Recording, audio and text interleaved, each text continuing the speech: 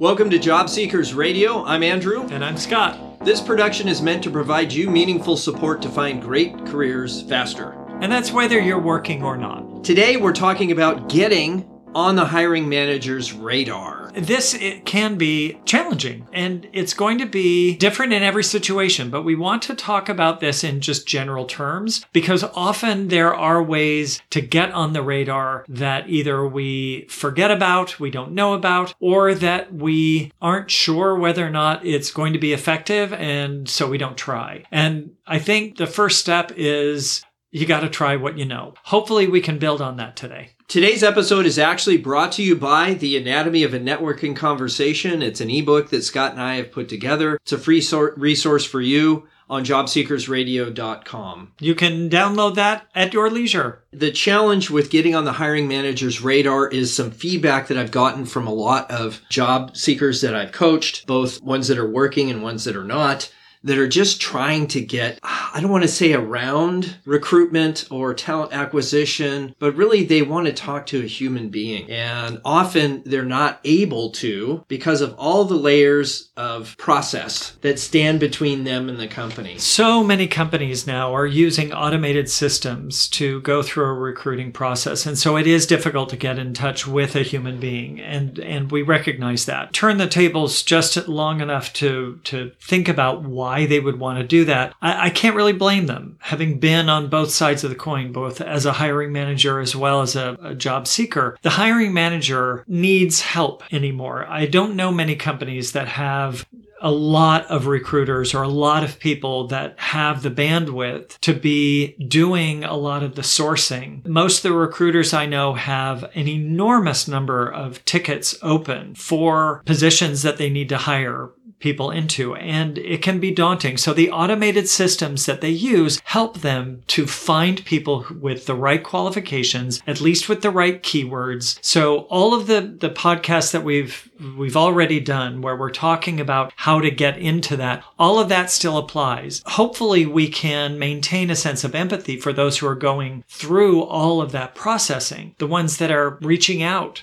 using these automated systems, we want to help them to find us. So that's really sort of the perspective we want to start with today. Part of this is really reverse engineering the roles you're interested in. Exactly. and identifying then, okay, what are some of the challenges that are common in the industry? What are some things that the company is facing? Is there a trend that's happening that's relevant? Right. Have you been able to navigate that trend in the past that would be relevant to that hiring team? Well, and also, where are we in the employment cycle? We go through this with the economy, and we see it time and time again, where the economy is getting really strong or has been strong for a period of time. Unemployment is low. I'll give the caveat that employment is never as low as the numbers that we hear say it is. It's true that unemployment does go through the cycle. So the tactics that companies use will also change based on the volume of applications they receive, the number of qualified candidates that are currently in the job seeker pool. What is the competitive environment like in terms of being an employer? Do they have to work harder to find someone to fill the job, and so they have to sweeten the deal somehow? All of these things play into that cycle. So be aware of where we are whenever you're looking, where we are in that employment cycle. And many of these hiring managers are easy to identify because most of them, at least in my experience, are on LinkedIn. And the big question I have from clients is, how do I find the hiring manager? Well, did you look on LinkedIn? Well, there's 100 of them. Great. You've got 100 people now that you can network with that you don't know. Is it that one or that one or that one? But it doesn't matter because right. Some of them aren't going to respond anyway. Sure.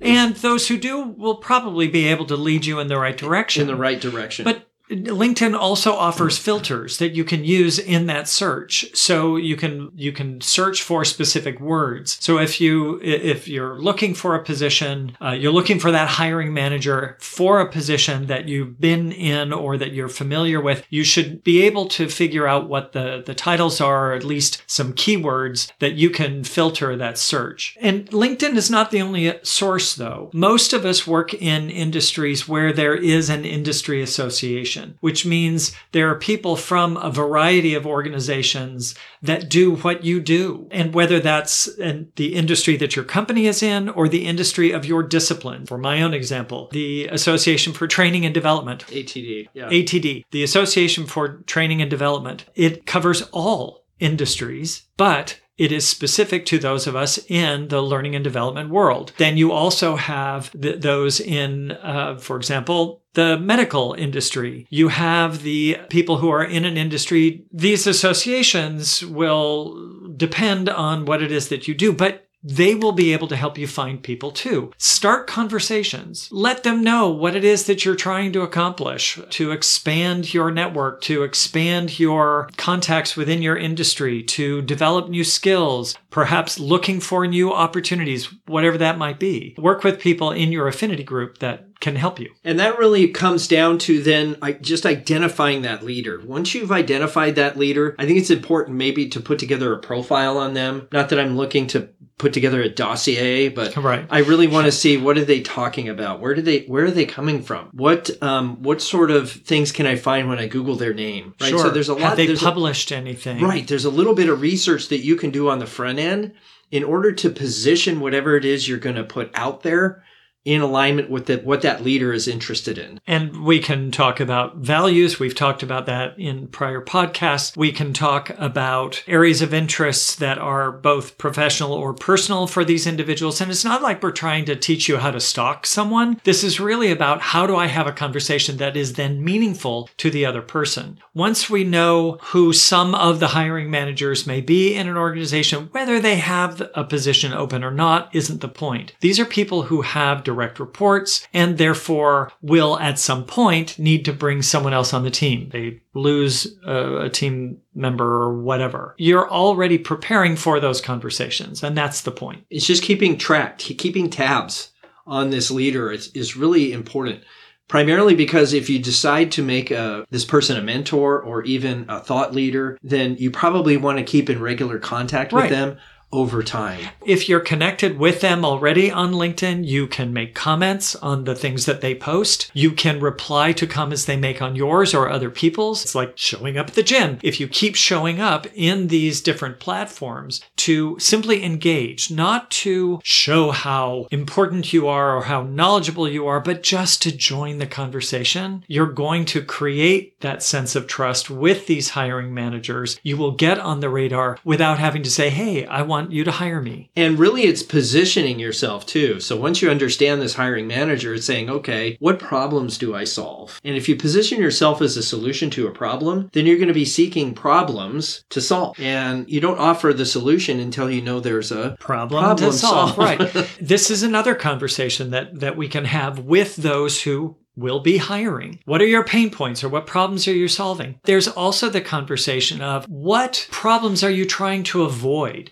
What do you see as potential for your organization that you are actively trying to improve on before you get there, before it's a problem? I've had conversations with people recently, certainly from a development side, of how do we become proactive when what we're trying to do is solve problems? Well, problem solving is a reactive function. So how do you turn that around and be proactive? Well, what is it that you're trying to accomplish? What outcomes does your organization want in terms of its goals? And now we can do things like, for example, reverse brainstorming, which is, okay, we're going to approach this. How do we totally screw this up? And what's the worst thing that could happen? Right. And how do we make that worst thing happen? What's great about this is now you start to often see the humor in it. You're creating a conversation that most people don't have. That becomes memorable, but also it's how to identify the things that are going to trip you up. It's a great way to proactively problem solve before problems show up.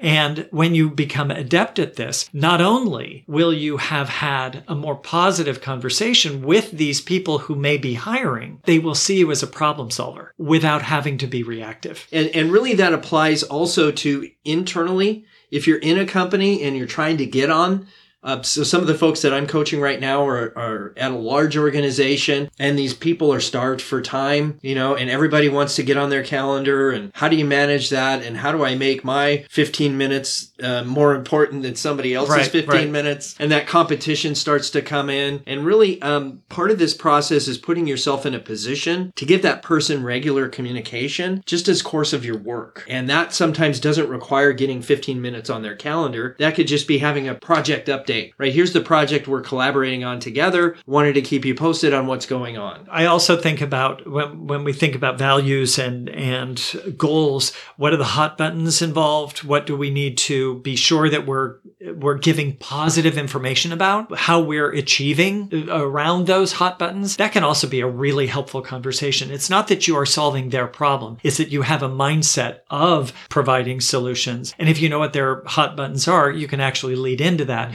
very comfortably. Those regular check-ins do more to create credibility than simply having a good answer. The other way to create credibility is to actually go to some of the industry events that the leader or the hiring manager doesn't just have bandwidth or time to go to. Absolutely. And so now you can be that sage, right? The industry sage that is always going to the industry events and bringing the latest things to the hiring team. Once you establish that communication with the hiring manager, that you can be an extension of their work, that you'll do the legwork for them, they actually would appreciate that, as long as you're bringing back the value from these activities. The other thing to think about is what meetings can you sit in on to gather information and just be a present, consistent resource. I think of all these meetings we see on C-SPAN where there's a committee meeting and, the congressman's up front and there's like 5 staff members behind him. That aren't on camera. Yeah, exactly. Yeah, not quite on camera. Not quite on camera, but,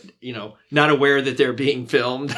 Yeah, there are so many of these that actually happen that we don't think about in terms of our participation. As we're trying to get on somebody's radar, we may have restricted bandwidth. We may not have the time to attend all these other things. So that may be a conversation you have with your current leader or boss to try to free up a little bit of time. And that's going to look different depending on the kind of work that you do. Here's where, at least for me, my ability to communicate my own brand statement, my personal branding statement, okay, that needs to align with my company, the brand that I'm working for. When I can talk concisely about the value I bring as an individual into these conversations, that's actually going to inform the conversation I have with my boss, where I'm asking, can I have a little extra time to do X, Y, and Z activity? Yeah, and then you go do X, Y, Z activity. And then you bring back the value. You bring back the value that then maybe saving them time, because now they don't have to go do it, or they can rely on you to be a consistent force in the organization to make that kind of thing happen. And that's going to make you more visible to other leaders who then can see you coming onto their radar as being somebody they want to bring on board. Doing good work. I mean, that's what it is.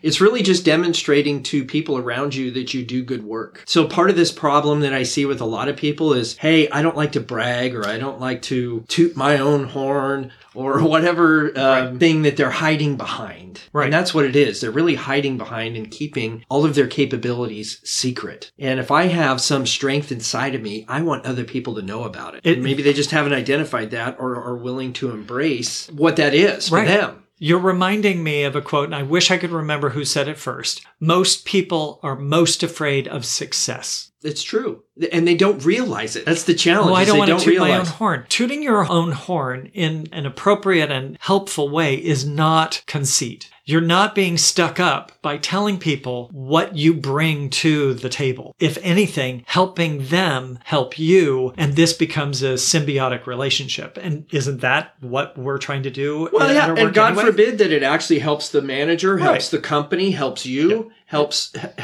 You've got to be able to toot your own horn to some extent. So don't be afraid to do that. Yeah, you don't want to be a clanging cymbal so that you're like just constantly... That gets annoying. Yeah, it's very annoying, but you absolutely have permission to tell the truth about the things you're good at and the things you enjoy doing so that you can advocate for your own satisfaction, your own happiness. So then, if you know what brings you satisfaction on the job. You know what interests you. You know the direction you want to go. Now you have another filter to use. Which leaders do you want to get onto their radar? You have now a way to focus your efforts in the right directions. Because the more you do the things that you love to do, the more energy you get, the more passionate you become, the more of an expert you appear to other people because they see how you're tapping into this. This is one of those virtuous circles. These are ways for you to get involved and be seen as a thought leader or as a good person to have on the ground. And people want to be around that. They don't want to be around a milquetoast person that keeps everything quiet. It's just not very exciting. I'd rather be around people that got it going on, that are full of energy, that understand who they are, they know what they bring to the table, and they have capacity. That's exciting. It demonstrates life. Well, and you don't have to do that on the job either. You can do volunteer work. You can get out there and do things. Maybe it's not even involved in your work. When people know that you are volunteering your time, that says something about how you feel about your community, your worldview, depending, of course, on what voluntary work you're doing or the organization you're doing it for. Here's another opportunity to expand your network doing things that you really are interested in doing. You may take that a step further and volunteer to do a project. Hey, I see this thing. I think there's a project there. I'd like to volunteer to take that on. And really, you're demonstrating to a hiring manager that you have that capacity. Sure. And that you are proactive and you've identified a need and you're ready to address it. Now we think about different resources that we can turn to find these sorts of opportunities. There's the Business Journal from your city, and every large city, even most of the smaller cities, have a business journal, if not called the City Business Journal, like Portland Business Journal, Los Angeles Business Journal. There are others like that. You look at the news sources. If they're making an announcement that something is happening, there's nothing wrong with contacting someone in that organization to say, hey, I see this is happening in the news. I would love to know how I might be able to get involved in that. What volunteering opportunities might you be offering? It's not, hey, I want you to hire me. It's, hey, how can I volunteer? They might just hire you. Yeah. There's lots of hiring managers that have lives outside of the job. Yeah. And that might include, the American Cancer Society or diabetes. Right. Or we have whatever. We have a mutual friend that's involved in the Alzheimer's organization. There are all sorts of different groups out there doing this kind of work that you can now get involved in and meet new people, expand your network. You can find them on social media, whether that's Facebook or LinkedIn or any of the social media platforms out there. I look at it kind of like a circle. By that, I mean, hey, if you're trying to get on the hiring manager's radar, there's a gravitational satellite, right, around that person. And you're just not close enough to the hiring manager to get sucked into that get sucked into the vortex.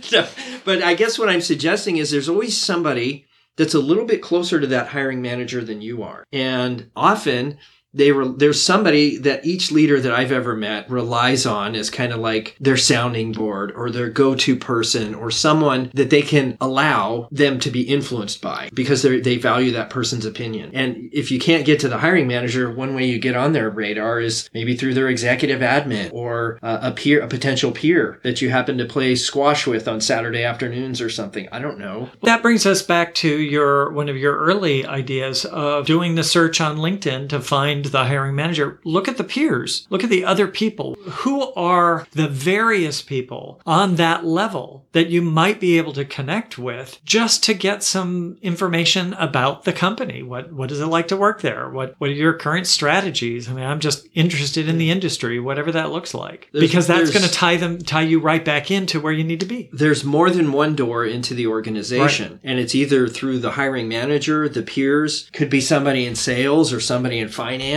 that you end up bumping into just kind of serendipitously at a weekend event, maybe a wine tasting or a Sure. pub crawl or, some sort of faith organization that happens to go to your church. Sure. All of these potential conversations, somebody in the grocery line. Yeah. It's not that you should be talking about your employment situation in every conversation you have. Keep that in mind, that any conversation you have could go there. So that if you have your personal branding statement written out and practiced, practiced, that you can jump into that opportunity as soon as it presents itself, because you never know where and when it's going to happen. It may be just a stepping stone. We do want to encourage you to look for any opportunity, all opportunities. Don't feel like you've exhausted them all, because you probably haven't. Don't restrict yourself. Keep an open mind, because you'll be surprised in how many opportunities actually come up if you're just ready for them. Keep your eyes and ears open at all times. Well, that does it for this episode of Job Seekers Radio. You can get all the show notes and resources